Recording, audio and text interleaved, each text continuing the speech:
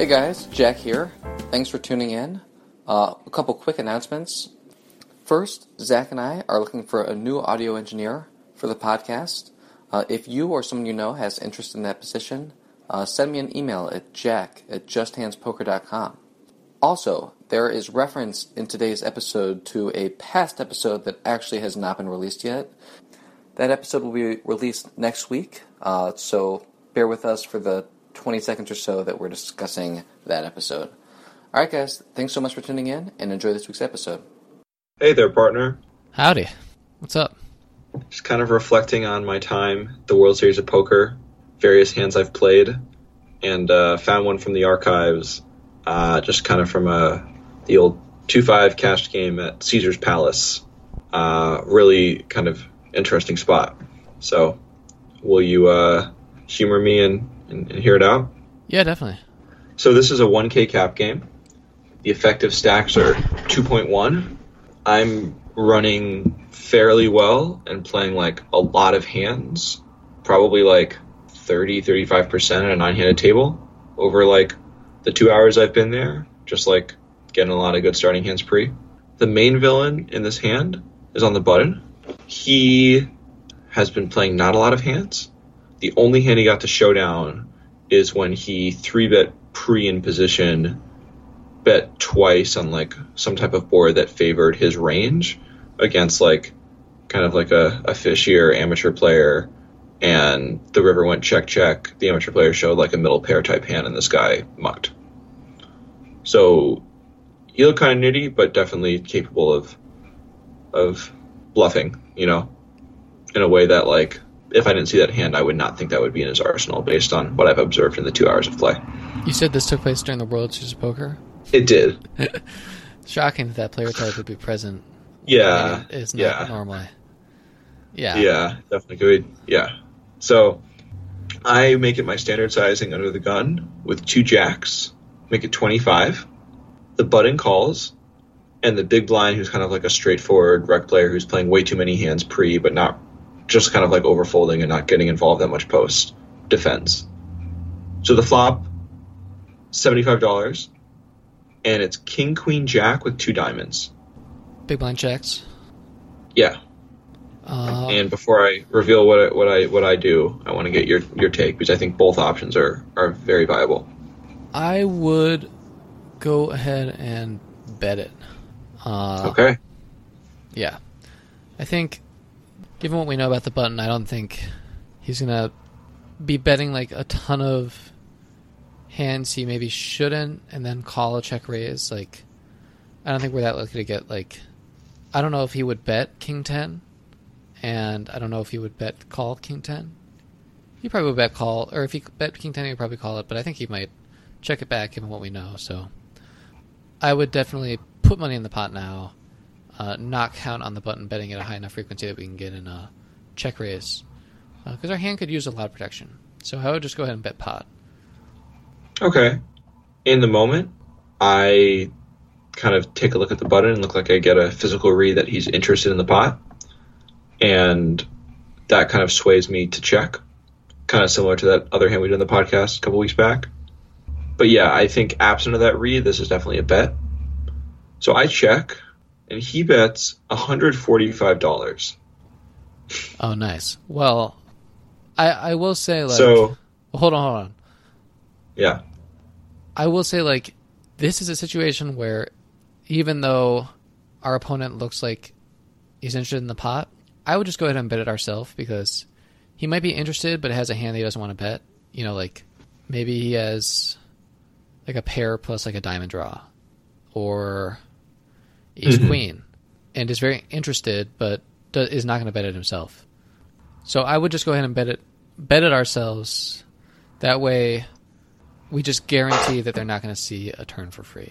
And I think that it's leaving a little bit too up to chance for me with such a coordinated board to check here. Okay, I can get behind that. But yeah, I just wanted to make it clear, absent the physical read, it's definitely on betting the flop. So big blind quickly folds.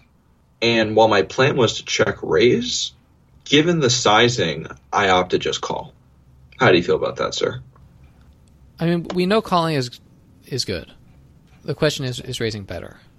So that's kind of what I'm thinking about. Like, are we when are we ever getting 3-bet? Like, we're getting 3-bet by like some combo draws. We're not getting 3-bet. I don't even know if we're getting 3-bet by some combo draws. Maybe we are.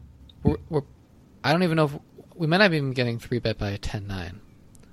Yeah, maybe this is like a raise fold. I don't hate raise folding. The thing is, like, we're doing pretty well against the range, and we also have the type of hand where, you know, we can always improve. The problem is that since we have bottom set, like, we don't have great... Like, we do have some reverse implied odd situations. Yep. When we hit our full house. So I think I do like raising. And I would probably be happier to call if we had somehow checked kings or queens on the flop. Since then, when we boat up, we can be a lot more confident that we have the best hand. Okay. Well, I call. And now there is 355. Yeah, 355 going to the turn. And it's the 8 of hearts. So the board is a black king, queen jack of diamonds, 8 of hearts. I check. Yeah. Yeah. I check. The villain makes it 250. I think, like that other hand referencing, like the 5-10 hand at Hammond, there's also an argument for leading here. But I have to check. I think the difference is that in this spot, there are fewer hands, I think, that would check behind. Like, I don't think we're expecting our opponent to overbet with, like, one pair hands here. Yes. And then those would check behind. sure. I think that mostly it'll be a polarized range, and maybe even, like, I don't know if too polarized is the right word, but, like, polarized in a way where our opponent might never even think to ever check anything at this point, when probably they should be checking some stuff. Yeah. You're right. This is totally a check raise spot.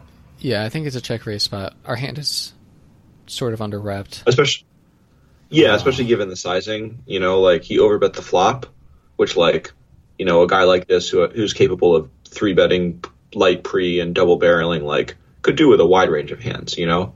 Like, this is a board where, like, you know, if I'm sitting there and the other player checks, like, I think it's probably against a lot of opponents. There's going to be a lot of hands that, like, we're planning on check calling once and would, like, not check call against an overbet, you know? Yeah. Yeah. Yeah, I think it's another raise fold spot. Did you raise? Yeah, I raise folded. And it was one of these things where it's like, you know, I don't think I discussed the hand with anyone. Maybe John, but I still kind of felt like maybe I didn't play it well, you know? Like, but in the moment, what I felt before I let myself kind of overanalyze the hand, or maybe properly analyze the hand, is that especially on the turn, like when he shoves there, you know, the shove is for like an additional about $1,000 over my bet, and I just can't imagine him doing that with any hand that's not a straight, you know. Like, given so he bets 215 to 355, and I re-raised to 625. And I just think with draws there, like, my line looks so nutted, or maybe not, but like my line is very strong. And like if he's sitting there with like a diamond draw, like I don't think he's just gonna like put in 400 big blinds or close to 400 big blinds with a draw on the turn with one card to come.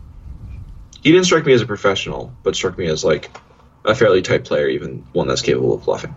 Yeah, I mean, I do think it's possible, like, that he's got the nut flush draw.